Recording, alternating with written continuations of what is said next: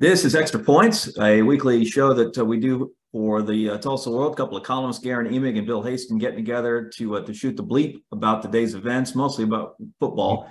High school football will be a topic, I promise, before we get done, because we are in around or week 2 of the playoffs, and everyone's playing. The teams that had buys no longer do, and so we'll get to some of that. Probably heavy on 6A, but Bill, this being Bedlam week, I think we're under contract obligation to at least give 15, 20 minutes to the Sooners and the Cowboys, despite the fact that this is by far the least anticipated Bedlam game since 2014.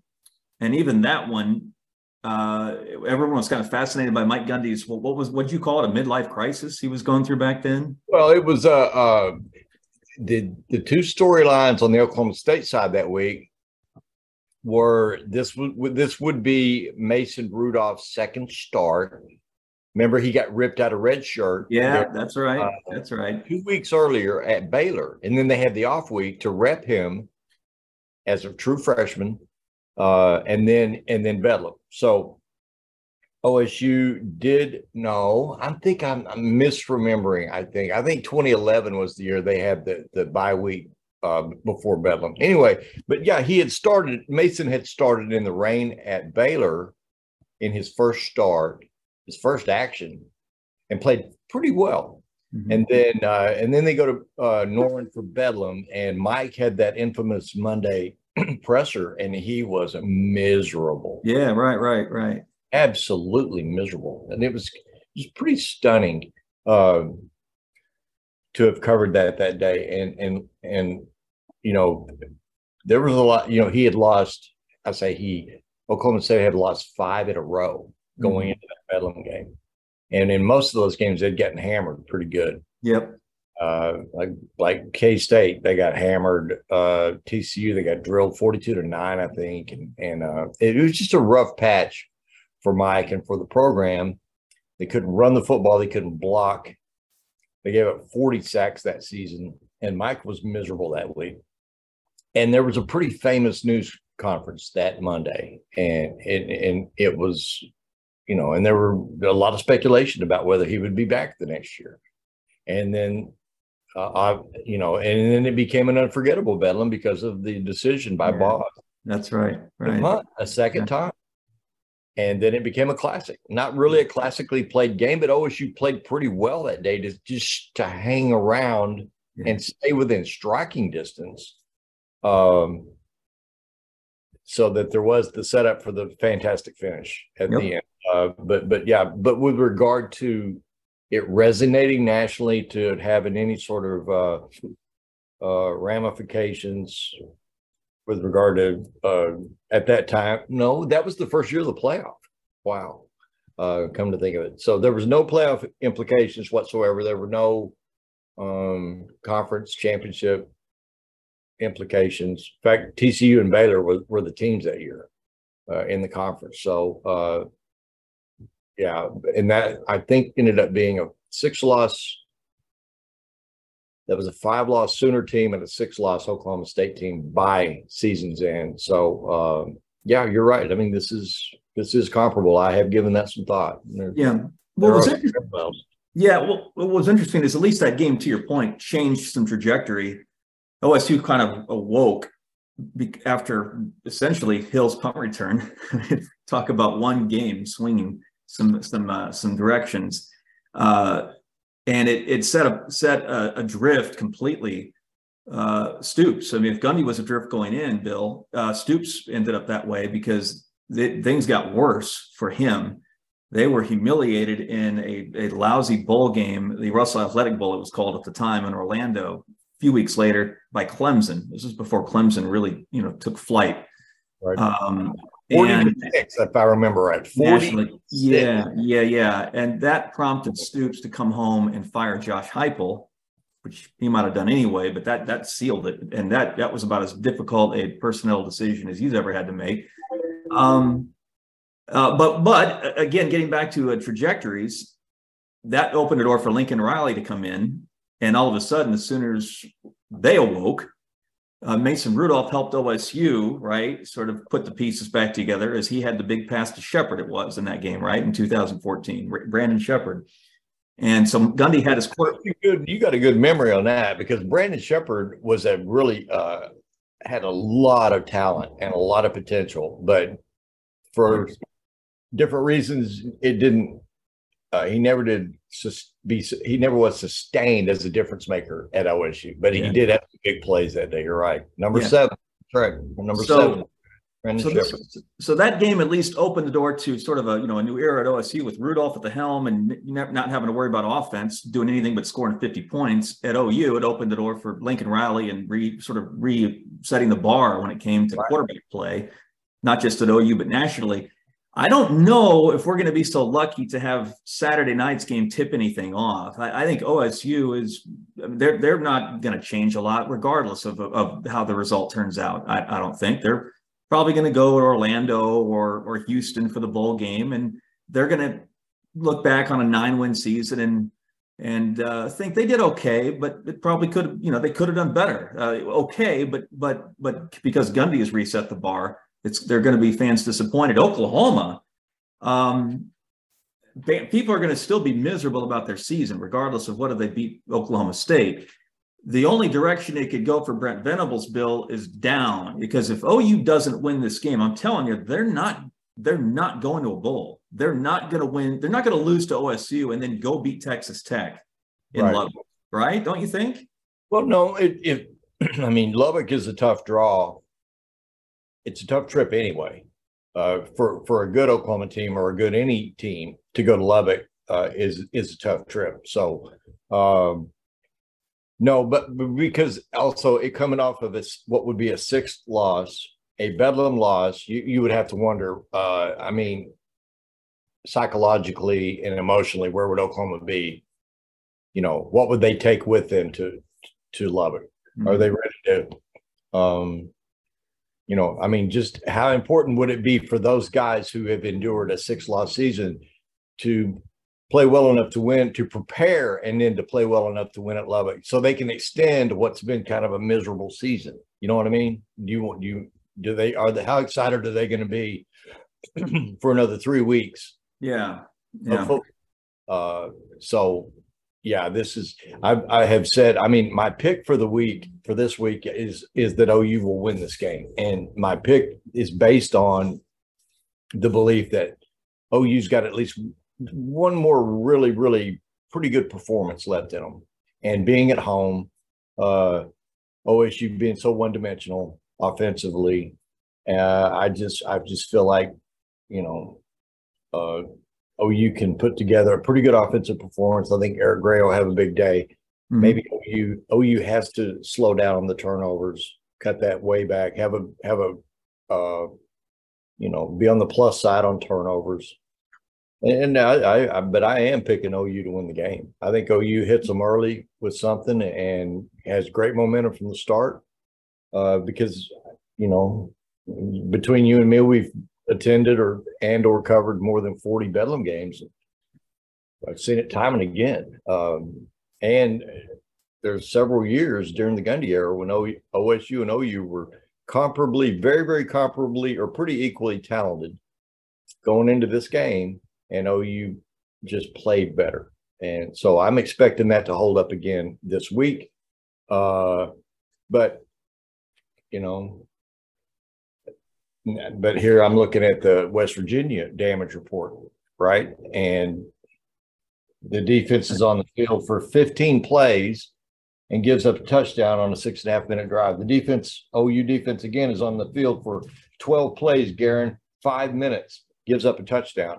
The defense is on the field for 6.5 minutes to close the game, 12 plays, and winds up losing the game right there. So it's hard for me to envision, unless Spencer Sanders has a performance for the ages and is healthy enough to be involved in the run game to keep the chains moving.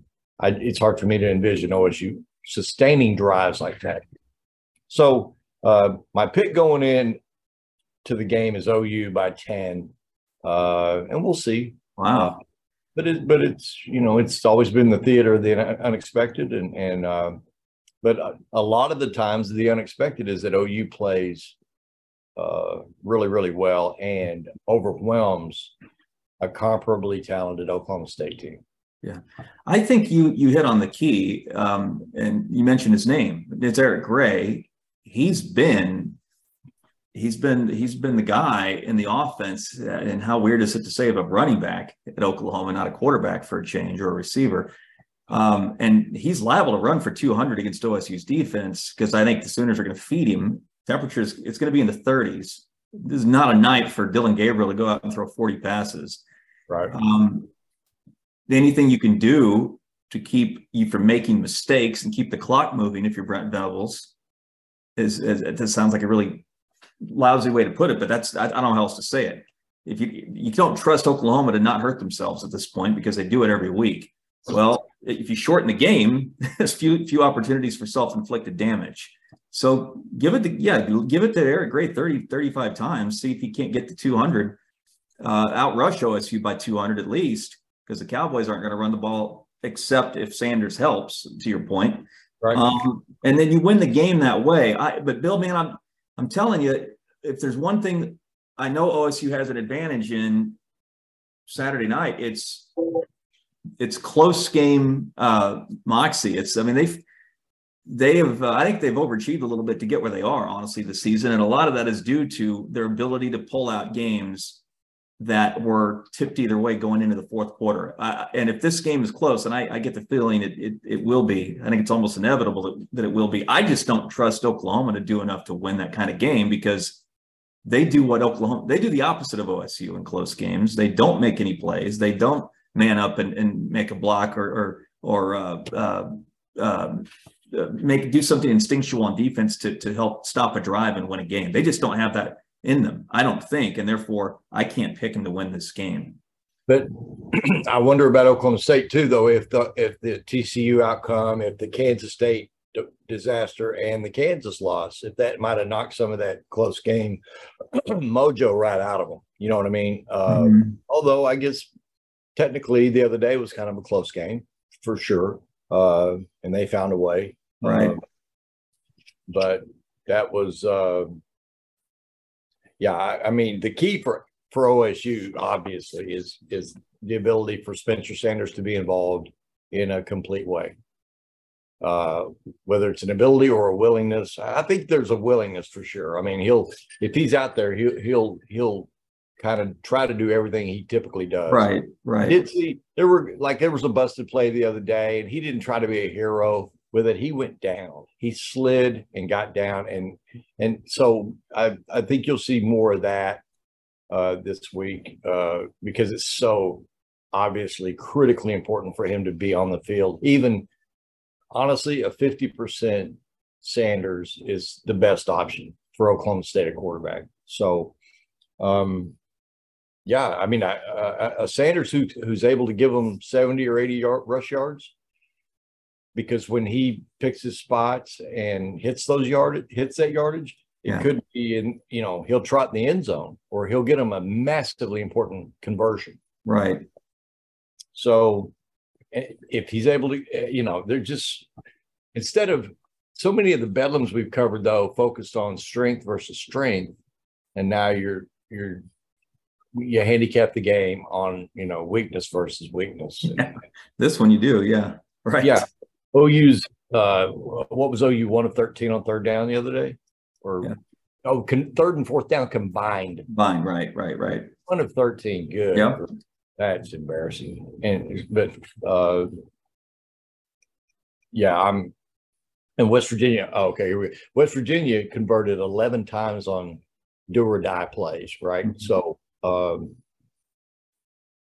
can Oklahoma State stay on the field and convert time and again with a run game? It's just been, other than the quarterback run game, it's just been a bust, a massive. Yep.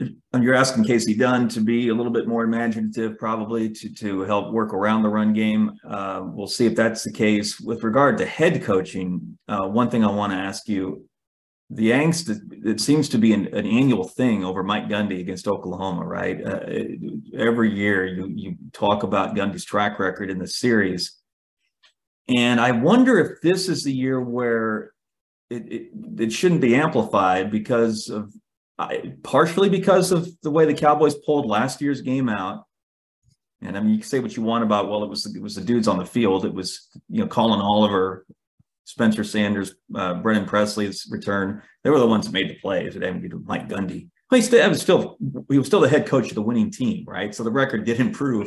But what about this? What about the angst over Brent Venables on the other side of the ledger this year, canceling out any of the history that Gundy has endured? Maybe that's the way to look at this. Right. Why is it?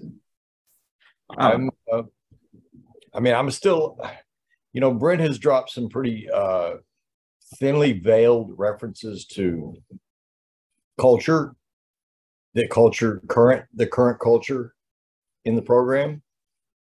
And when you make comments like, I'm paraphrasing, but if so-and-so, he hasn't specified any one player or group of players, but when he starts talking about, if you don't like it, leave kind of comments, that is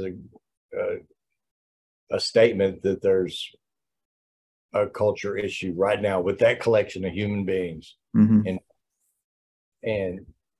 But it all kind of filters back to Brent. It just does. And I think that anybody who's fair about it is going to,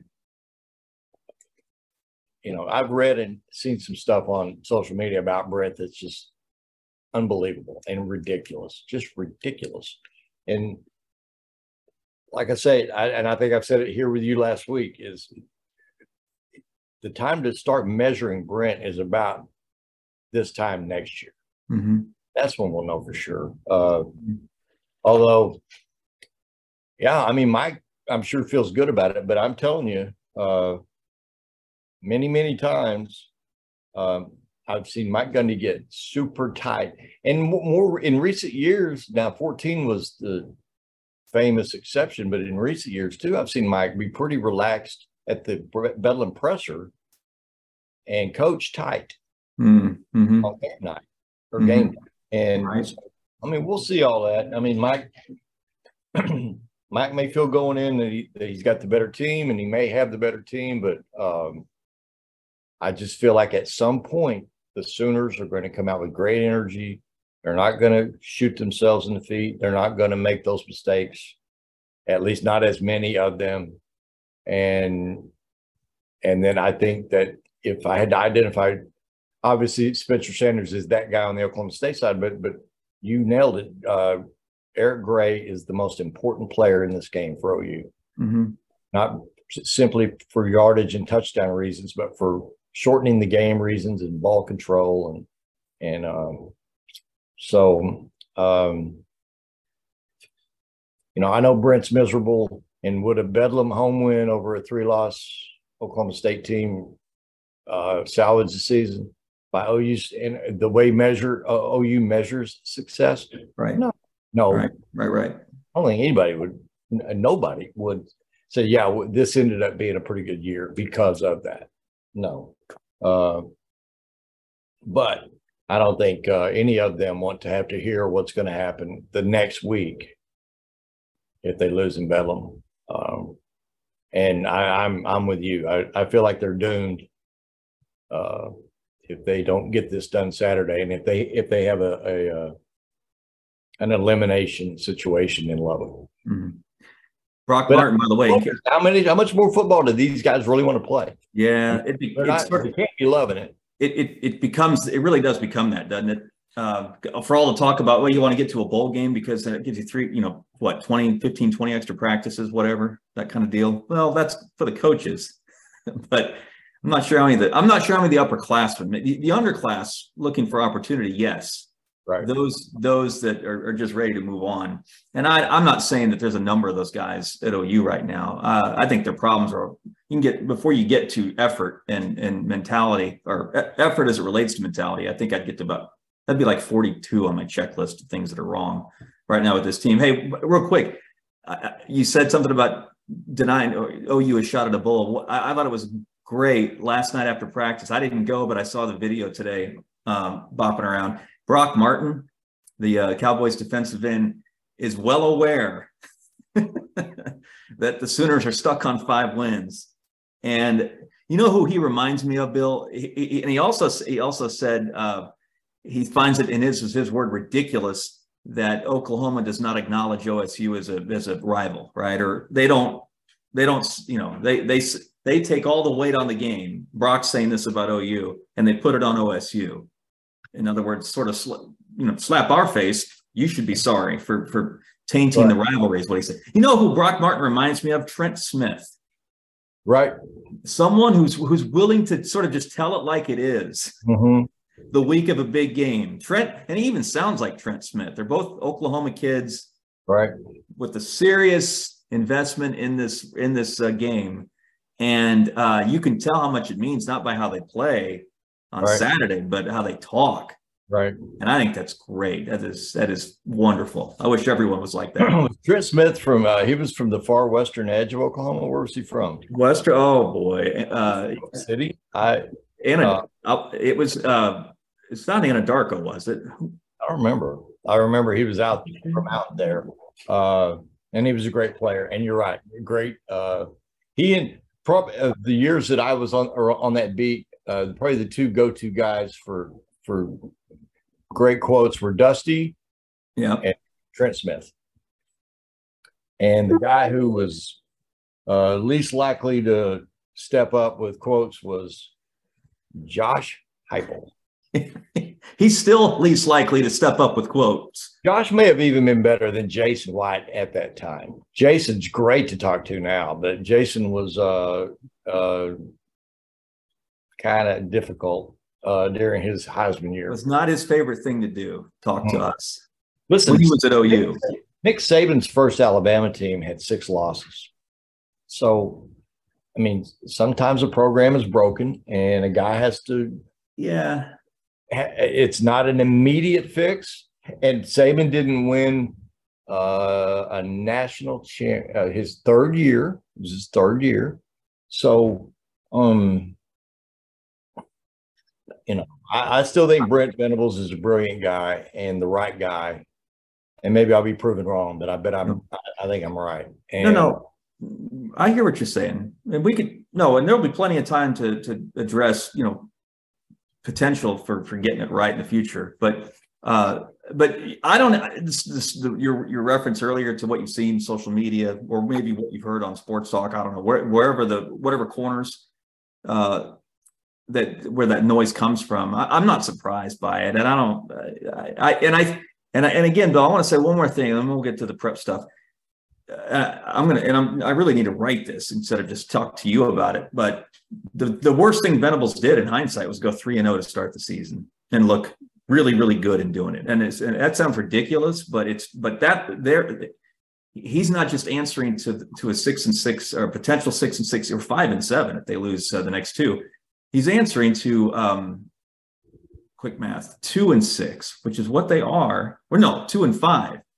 Which is what they are since they left Lincoln, which is what they are in the Big 12 Conference. So, obviously, you want to win every game you play. I'm not saying that he should have tanked and lost one of those first 3 games to temper expectations. But I'm just saying that team was not that was a paper lion coming out of September, and it's just been exposed since then. Not done him any favors. This season, with regard to the way it was structured, with results, and the fact that so early in the year there was a really high national ranking and a lot of excitement. This season is just like Schnellenberger's season. Yeah, Howard was 3-0, 10th in the country. Yeah, that's right. That's right. Although Howard's hiring was viewed as a what the hell, whereas Brent's was a big happy production. Yeah, and that's something else that I think that is part of the angst, is that people were so excited about this, and the other thing is Schnellenberger was picking up a few of Gary Gibbs' pieces, Whereas there were no pieces in terms of wins and losses left by Lincoln Riley. There were pieces of the roster that were obliterated. But no, yeah, right. But playoff after playoff, Big 12 after Big 12, right? This is a fan base that's just not used to this. All right. You are I'm asking because I saw your plan earlier just today. So you think Jinx has its hands full this week, or are you saying it's just a potential handful to lose at Mustang? Yes. Oh yeah. I would even say it's I mean, it's not a toss-up because I think I expect Jinx to win. I just think it's going to be very tough. And Mustang played Jinx within 7 points in last year's semifinals, and the forecast in Mustang is going to be it's worse than it is for here with regard to the wind, and the temperature is going to be a little colder, and the wind's supposed to be a real factor. The community of Mustang is like, super wired for this game, like really fired up for this game. So it's going to be a decided home field advantage for Mustang. I spoke for a long time a couple of days ago with the head coach at Mustang, Lee Blankenship, who was one of 3 Blankenship family members in the quarterfinals of the 6A1 tournament. Yeah, that's right. He is Bill's cousin. 36-year-old cousin of Bill Blankenship. So, I mean, Jinx is on a roll, and but I do wonder if the conditions will have such an effect on the passing game that they have to really go heavy run game. And if that's the case, then how is the right shoulder of Jaden Carroll, because he went out in the first series? Yeah, we're talking about that, right? Return to the game. So, no, it's a great matchup. I'm going to go to Enid Bixby, and mostly for the same reason I went to Jinx last week. I wanted to see last week, okay, Jinx coming off of a win for the ages over Bixby. How are you going to look this week? And they look pretty good. They won 68-14. Now, with Bixby, I want to go see what Bixby looks like, and I want to go hang out there some and do some catching up with some people just to see whether they've kind of recaptured their mojo, whether it all looks like it did before the Jinx game for Bixby. And then, of course, next week, if the favorites advance, you've got a Bixby Jinx rematch next week already, from the game of the year to the rematch of the year. Yeah. So, and then on the other side, I don't know Owasso is like kind of quietly hot, but Norman North has really got a great passing game. So that's can Owasso control the football and keep it away from Norman North? And that's a tough game for Owasso on the road. And then Union on the other side, I expect to win comfortably over BA in advance. But it was a nice, interesting talk with Lee Blankenship, though, about the utility of the west side of the state with regard to winning championships. And we talked a lot about facilities. And he said, there's an arms race going on in Tulsa, and it's not happening down here. We're not doing that down here. And I think that the coaches down there would love to have the kind of facilities they have here, but they're just a collective position against spending millions and millions and millions of dollars on, elite football facilities like you see all over the place here. Mm-hmm. So is that a reflection of commitment, or is that a reflection of healthy priorities? Interesting. That's an interesting way to put it. Yeah. No, I mean, you could, I could put a leg on either side of that argument. Yeah. Really. Yeah. Do I like going to Union and watching a football game? Hell yeah, it's great. It's beautiful. What a press box, and what a beautiful stadium. Is it excessively nice? Yeah, it is. Is it nicer than it has to be? Yeah. It is. But it's the kind of the centerpiece of that Yeah. that Union community, is it not? Yeah. So I know what you're saying. And I no longer live in the Union District, so it ain't my money. And I don't have to vote. But I mean, golly, that's nice. It's like almost, what are you thinking? Nice. I mean, but Lee Blankenship, it just kind of seems to feel like they're never gonna in Oklahoma City, they're not gonna get into that. Yeah. To build amazing weight rooms and these amazing stadium renovations and all that. So, and I say that, and right now somebody in Bixby sitting there with a in a meeting talking about what they're going to do when they get around to doing all that. And I'm of the belief that Bixby will cut no corners when it's time for them to build their new football stuff. Mm-hmm. And it'll be spectacular. Yeah, well, that's real. No, but your framing of it is fascinating to me, man, because I think if we, from an outsider's perspective, and I'm in that group because I'm not around it like you are, it's organization. It's a commitment to organization that goes on here that doesn't out west when it comes to, again, at least 6A football. Because you talk about coaches who get kids to the program when, about the time they can practically walk, right? And teach them, this is what we're going to teach you now, because this is going to pay off in like 8 years, right, when you're taking your shot at the varsity. You're going to help us this way, right? It's a system. Your opening, or I guess Lee Blankenship is opening the idea that it's organization, but it's sort of a choice to organize or a choice to commit. You talk about facilities, but right, that's kind of what that's a very interesting framing. Well, Lee Blankenship also talked about how, and Alan Trimble really was the godfather of all this, but the oversight of a varsity coach on even youth football, terminology, and some of what they do with X's and O's, so that there's a consistency with it all the way through. Yeah, and that once a kid gets into the high school program, they're not having to learn everything. Yeah. He's like, oh yeah, we've used these terms or this language since 4th grade, and but yeah, that's something Alan Trimble started, and then now more recently, Laura Montgomery over at Bixby now has complete control of and oversight of strength training going down through 7th grade. Mm-hmm. And he's wanted that for a long time, and now it's got school approval, and they have school hours set aside for those middle school kids to lift.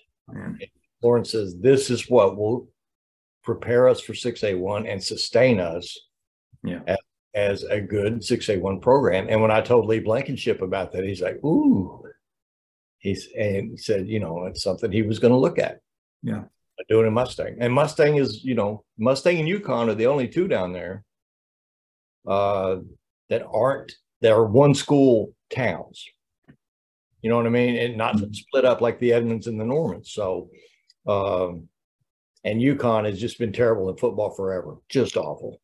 I mean, even going back to the days when I was at the El Reno Tribune, I mean, Yukon was terrible in football. I can't explain why either. I've never understood that, because they're pretty good in most everything else, and they have great facilities, but they're terrible.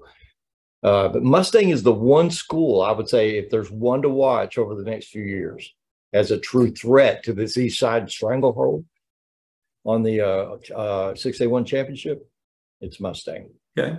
And they have a young star coach who has experience coaching on this side of the state, who has the Blankenship name, and is constantly watching what Union and BA and Jinx and Owasso are doing over here in Bixby. It really pays attention to it.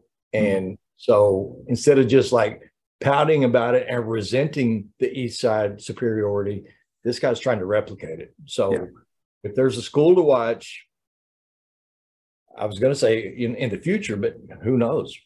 They may be on position to make a run right now. We'll see. Mm-hmm. He has beaten Owasso twice since he got that job, and he has beaten Union. So it's a tough game for Jinx. So it's my favorite game on the board. And but we'll see about Okay. Bixby and whether Bixby's going to beat Enid. With all due respect to Enid, but Bixby's going to win the game. But just like last week, I wanted to see. I know, Jinx, you're going to win this game, but I want to see how you look doing it. Sure. That's exactly why I'm going back to Bixby this week. Okay. Folks, if you're going to these games, stay warm. Bring a pack, an extra thermos, scarf. It's going to be cold for everyone this weekend, high school or college. It'll be our pleasure to bring you the coverage at the Tulsa World. It's our pleasure to bring you the show every week on the Tulsa World. We call it Extra Points. You can download it courtesy of Google, Apple, and Spotify. And you are pointing at me to say? I was pointing. I was just there. I actually heard on one of the local radio shows about why in the world would they have Bedlam in prime time instead of TCU Baylor, right? Yeah. And just a quick stat. This is why. First of all, Bedlam has performed very well on television the last few years. Mm-hmm. Oklahoma State is a very, very solid number 3 with regard to consistent ratings in the Big 12. Mm-hmm. And if you look at Bedlam 21 versus OU Nebraska this year, Bedlam 21 did almost twice the audience size, almost twice that the audience that Fox had for OU Nebraska. So anyway, I meant to mention that earlier, slipped my mind, but is this a diminished Bedlam? Yep. But it's still Bedlam, and it still resonates nationally, and that's why you got it in prime time. Yep, it's still compelling. I mean, it's. I wish it was. I wish there was more at stake. It's as simple as that, but it's still very compelling. Should be a fun game. All right, you and I will talk about it next week as well as get ready for the next round of the state playoffs. Folks, thanks for tuning in and listening, watching, and reading. And we'll talk to you soon.